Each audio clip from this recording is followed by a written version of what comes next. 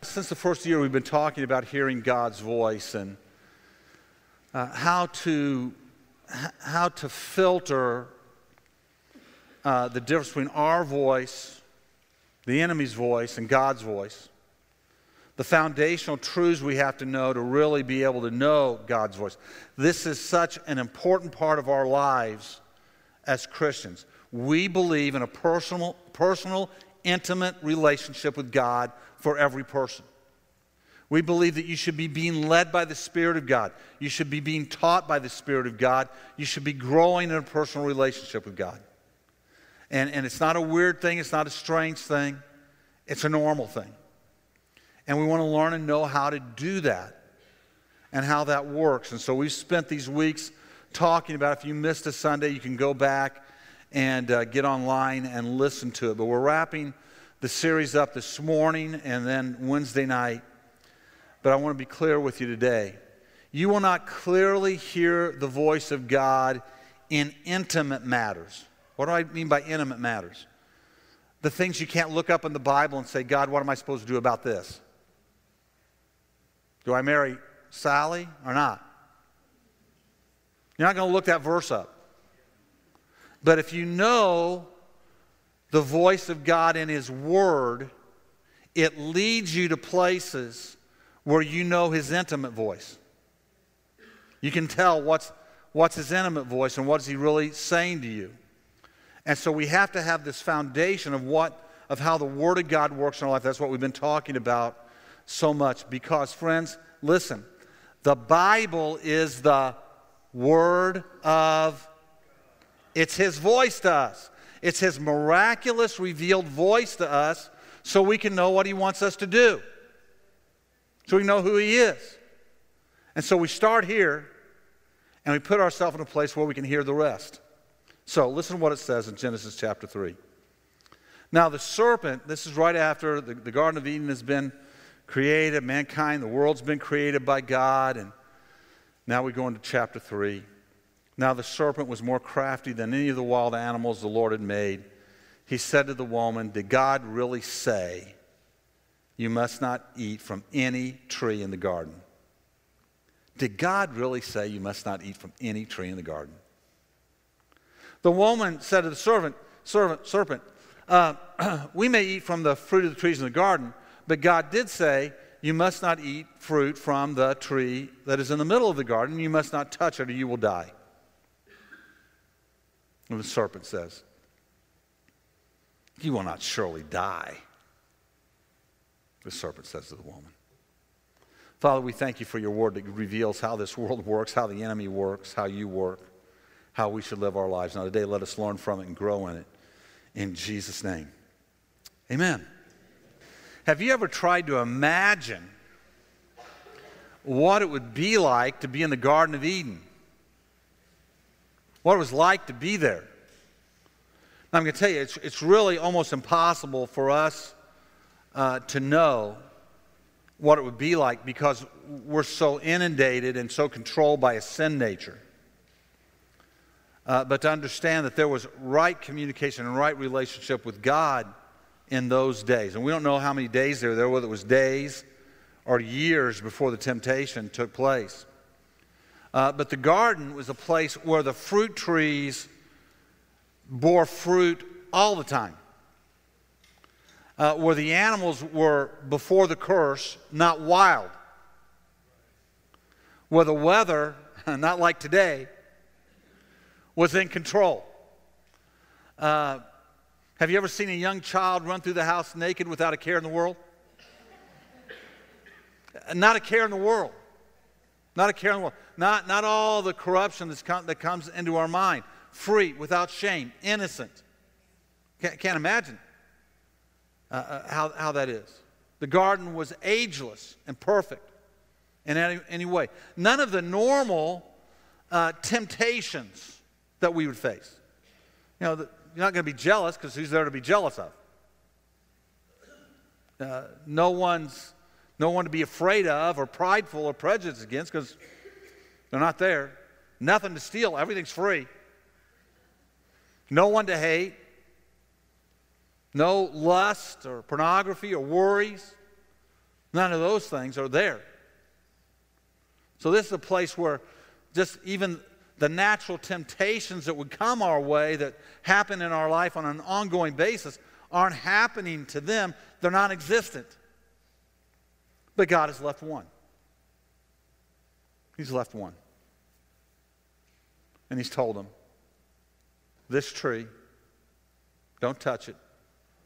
This tree, don't eat it. Leave it alone. It's not for you. Right here is where the voice of God has been clear and told them exactly what he expects of them. And it's right here where the enemy attacks, just as he does today. He comes into their life, he comes into this situation, and the enemy gives us this very same line. Did God really say? And when he says it, he usually gives some big exaggeration of it. Did God really say you should never have sex? Well, no, just it's supposed to be inside a marriage. Did God really say this, that, or the other? And no, it's like this. Well, listen, it won't be as bad as he says. It won't be as bad as he says. This is the same line the enemy uses today. He twists the things of God just a bit to get us to think it's okay to do something that we shouldn't do that gets us completely out of alignment with God. This is why it's so important for us to know God's Word. To know the voice of God, you have to settle on the things He's already said. If you're going to know Him in intimate ways, you've got to know the things He's clearly said. Thou shalt not lie. Thou shalt not steal. The things that He's clearly told us not to do, as well as the things He's clearly told us to do. And it's when we get in alignment with those things, the more we align our lives with those things, that we put ourselves in a place where we can really know His voice. So today I want to just talk about 2 or 3 of these things that should be settled in us. And yet the enemy whispers something different to us. The first one is this: the voice of God and evangelism. Listen what Jesus says. Matthew 28. Then Jesus came to them and said, all authority in heaven and on earth has been given to me. Therefore go and make disciples of all nations, baptizing them in the name of the Father and the Son and the Holy Spirit, and teaching them to obey everything I've commanded you. And surely I am with you always to the very end of the age. What has God said here? Go to the world. Go to your world. Go to it. What does the enemy whisper in our ear? That's not for you. That's just not your thing. That's the pastor's thing. That's the evangelist's thing. That's somebody else's thing, but it's certainly not your thing. And so instead of us saying, you know what? I don't know how to do this well. I'm going to get better. I'm going to learn how to do it well. We just sit back and say, I can't do this. And then the enemy was, it's not so bad because somebody else will reach them anyway. Somebody else will reach them, even though God's put you in that place. Somebody else will. But what has Jesus spoken? Jesus has said, go and I will be with you always. So the enemy whispers in our heart, oh, you're an introvert, or you're shy, or you wouldn't know what to say, or you wouldn't know what to do, or you don't want to force anything on anybody. But God has said, go. Jesus has said, I will be with you always as you go. Now, the question comes down to what are we going to listen to? Who are we going to listen to? The Bible is the Word of God. The Bible is the first place where we hear God. When we live in obedience to the Bible, in its clear declarations, we put ourselves in a place to hear Him in the intimate places. Am I willing to obey God in the things He's told me to do? Let's go to number 2, the voice of God and those in need. Matthew 25. When the Son of Man comes in his glory and all his angels with him. See, the Son of God's come once in his humility. Do you understand? The next time he's coming in his glory, in his power, and his wisdom, and his strength. And all the angels are coming with him. He will sit on his throne in heavenly glory. All the nations will be gathered before him, and he will separate the people one from another. As a shepherd separates the sheep from the goats, he will put the sheep on his right and the goats on his left.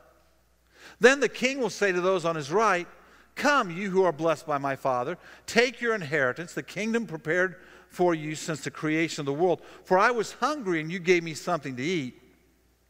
I was thirsty, you gave me something to drink. I was a stranger, and you invited me in. I needed clothes, and you clothed me. I was sick, and you looked after me. I was in prison, and you came to visit me." Then the righteous will answer him, "Lord, when?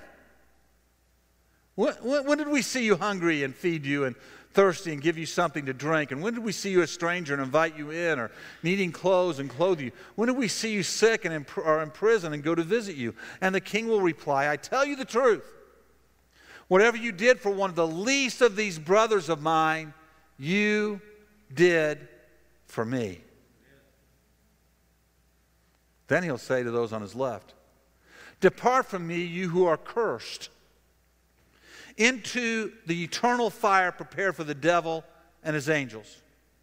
For I was hungry, and you gave me nothing to eat. I was thirsty, you gave me nothing to drink. I was a stranger, you did not invite me in. I needed clothes, and you did not clothe me. I was sick and in prison, and you did not look after me." They also will answer, "Lord, when?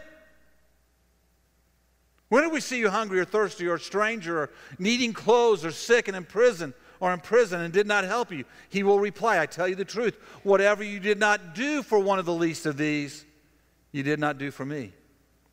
Then they will go away to eternal punishment, but the righteous to eternal life. What is this scripture saying? Is it saying that we work our way into heaven, we have to do things to get into heaven? No. It's describing two different natures. The nature of the sheep is to obey, to have compassion, to have love for others. The nature of the goat is about the goat.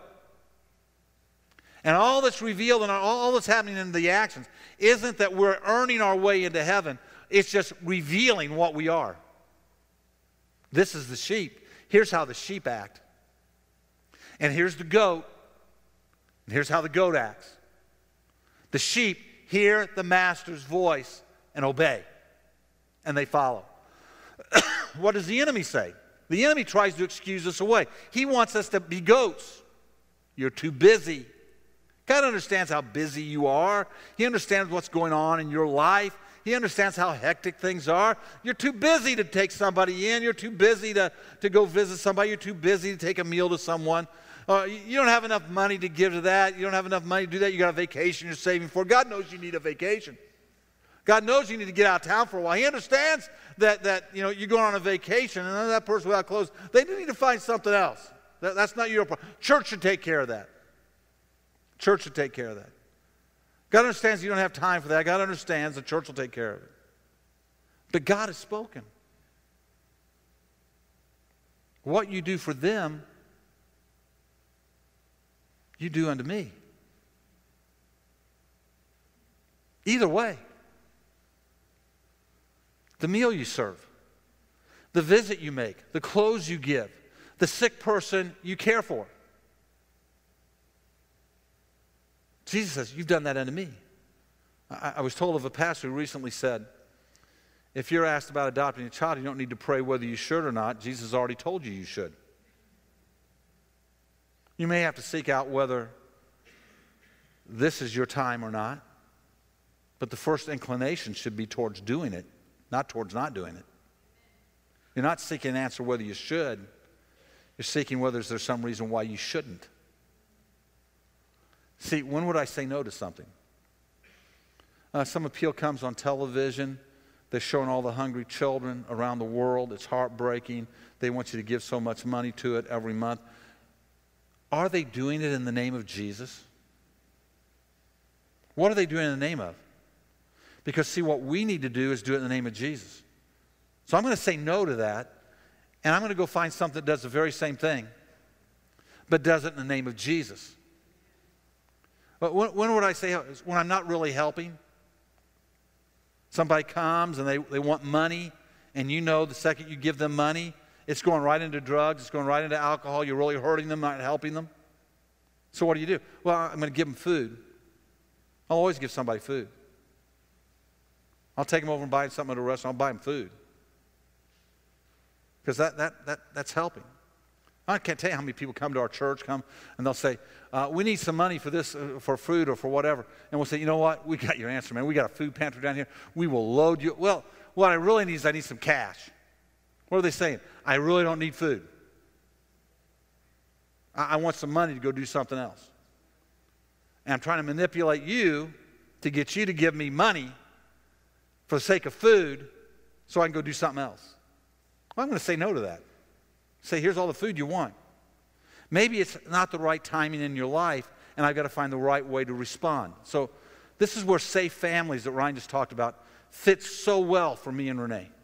Renee and I, we have 6 kids of our own, 6 grandkids now, 4 biological kids, 2 children that God brought into our homes at different times in our life, just miraculously brought them into our home and have been in our home now for years and years and years as our children. And he just brought these kids into us, and it's just an amazing thing. But I'm going to tell you, I'm at a place in life where the permanent placement of a young child is not good for me.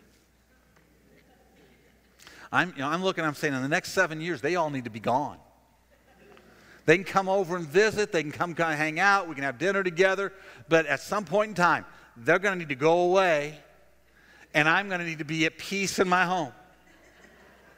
So for me to take a baby into my home and say, I'm going to raise this baby, is not fair to me, and it's definitely not fair to that baby. Because I'm not taking them to Six Flags, and I'm not going to all of the birthday parties. I'm not doing all the recitals. I'm not doing that. That's not happening. So that's just not in where I'm at in life. I don't have the patience for that. I don't have the physical ability to do that. I'll be glad to give them some money so they can go and they can bring me pictures back and show me what it was like. That's where I'm at. But, listen, I can take a baby for a week. We can take a 2-year-old for a month. There's still things we can do. And even if I get past the point of where I could do that, I can be a supporting family. I can take them out to Hope Thrift Center and buy them all kinds of clothes.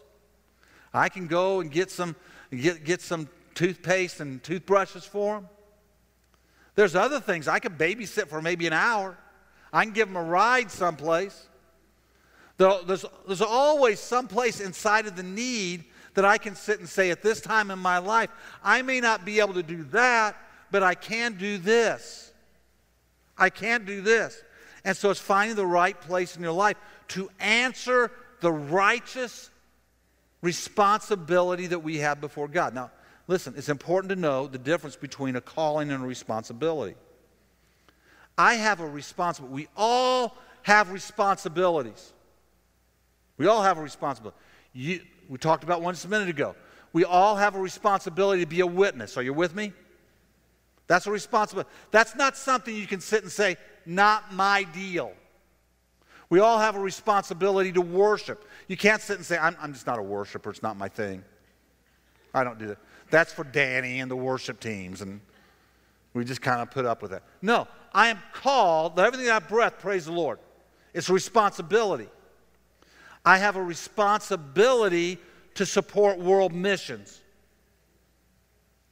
Not an option. I may not be called to be a missionary to another part of the world, but I'm responsible to do my part. What's my part? Well, maybe I go for a week and work with a missionary.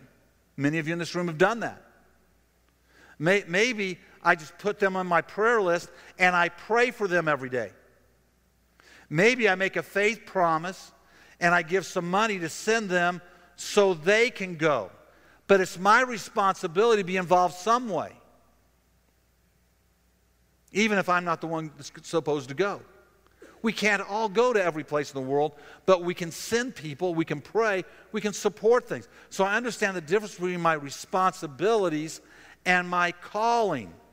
I can't opt out of my calling, out of my responsibilities. I can discover what my responsibility is inside of every work of the kingdom. So I've got to look and say, what is God saying to me?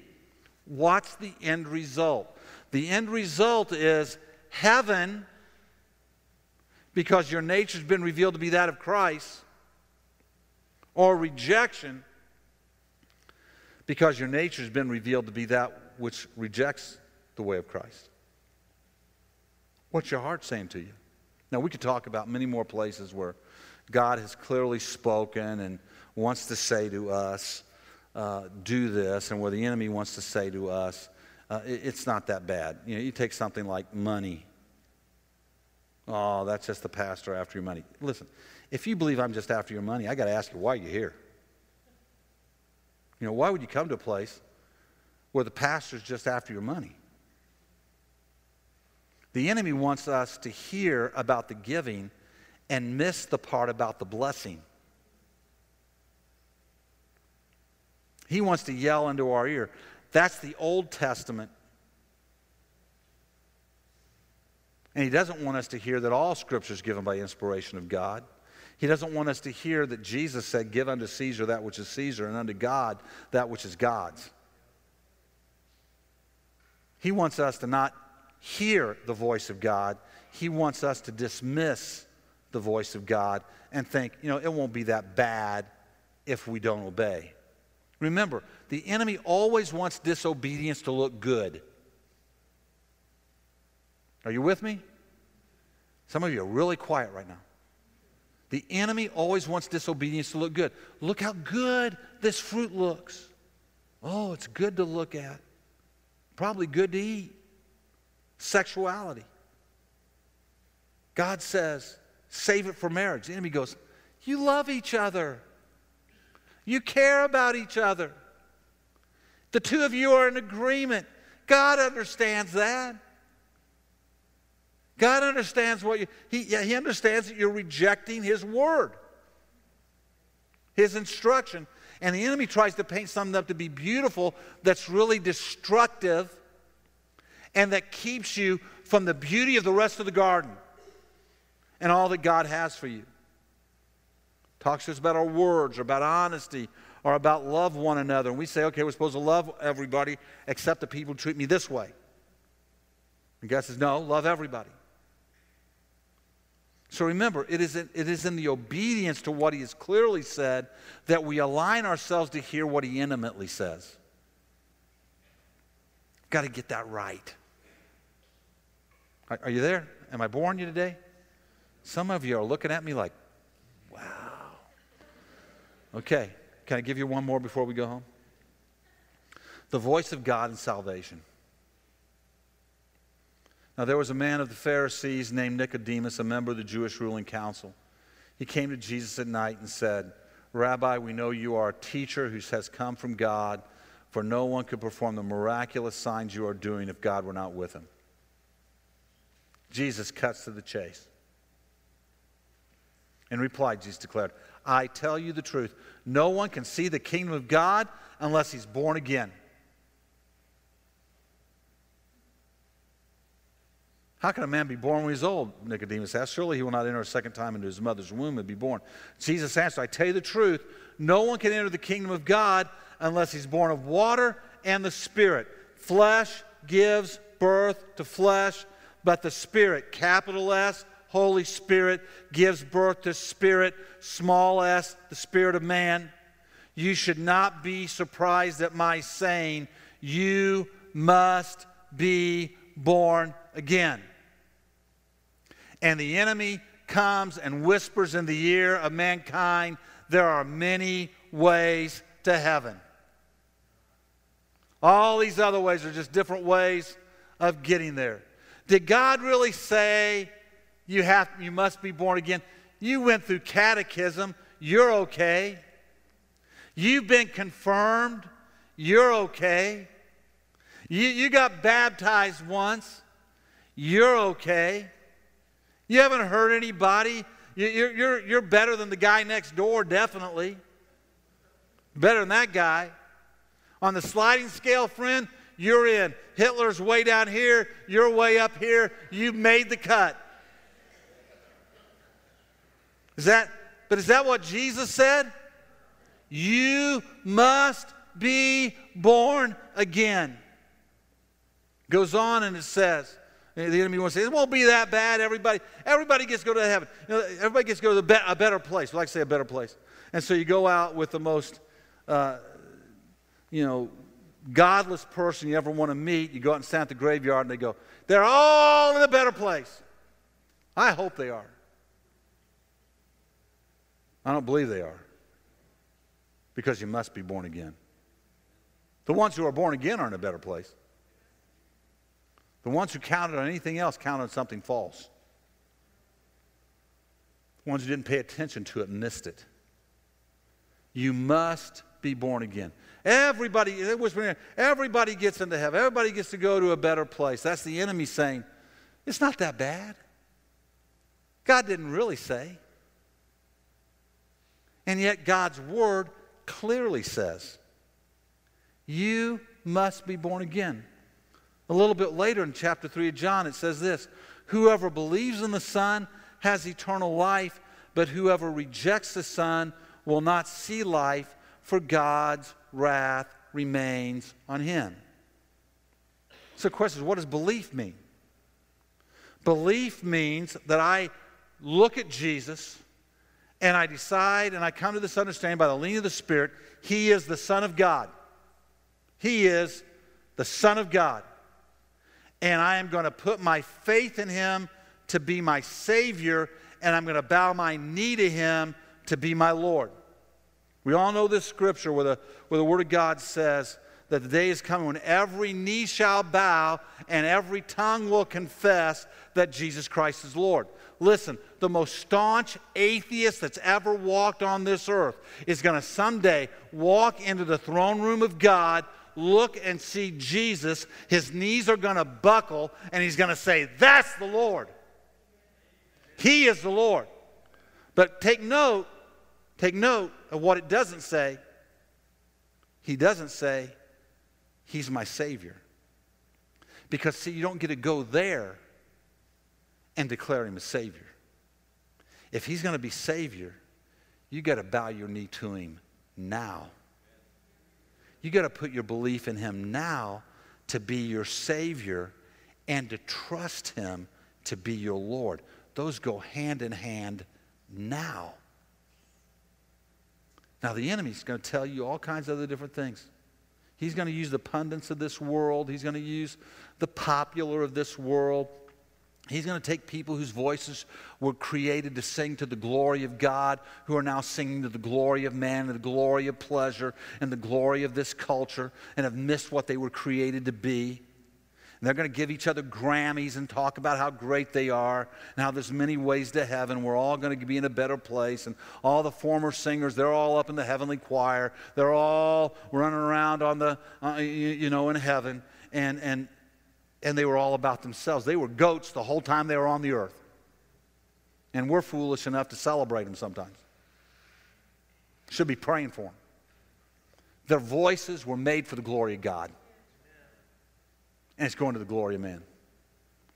And all those voices are going to come out because they want to be assured. And they're going to tell you, you're okay. They're okay, you're okay, we're all okay. Because the enemy's whispering in their ear, that fruit doesn't look too bad, does it? It's not going to be that bad, is it? Jesus has said, you must be born again.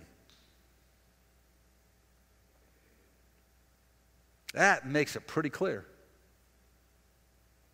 Have you been born again?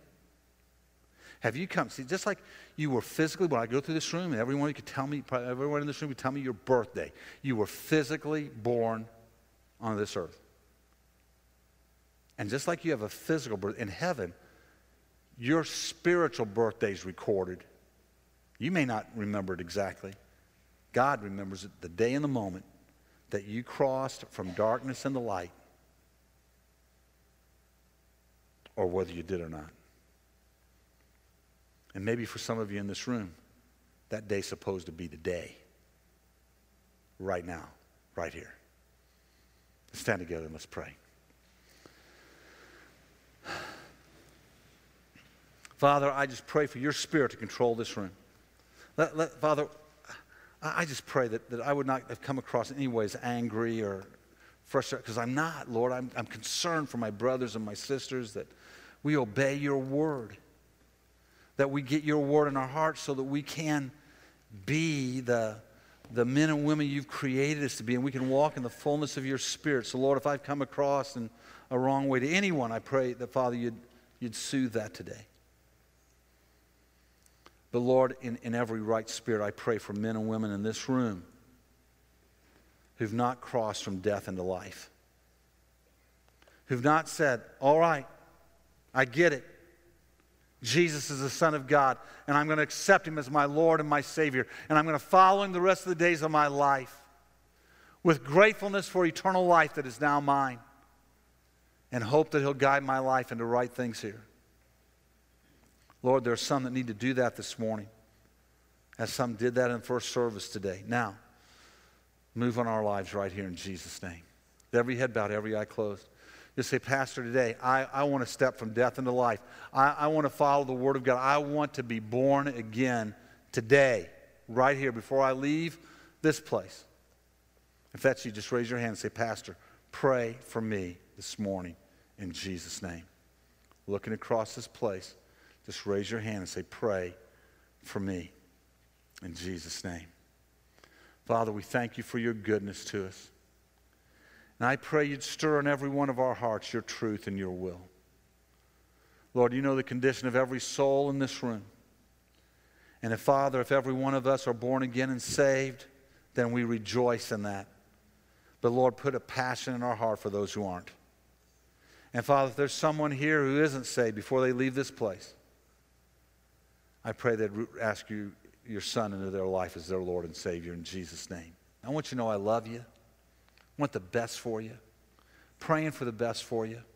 God loves you. He wants the best for you, which is more important than me loving you. But love God, serve God, seek his word, and obey him, and you'll find the intimate voice of God speaking to you.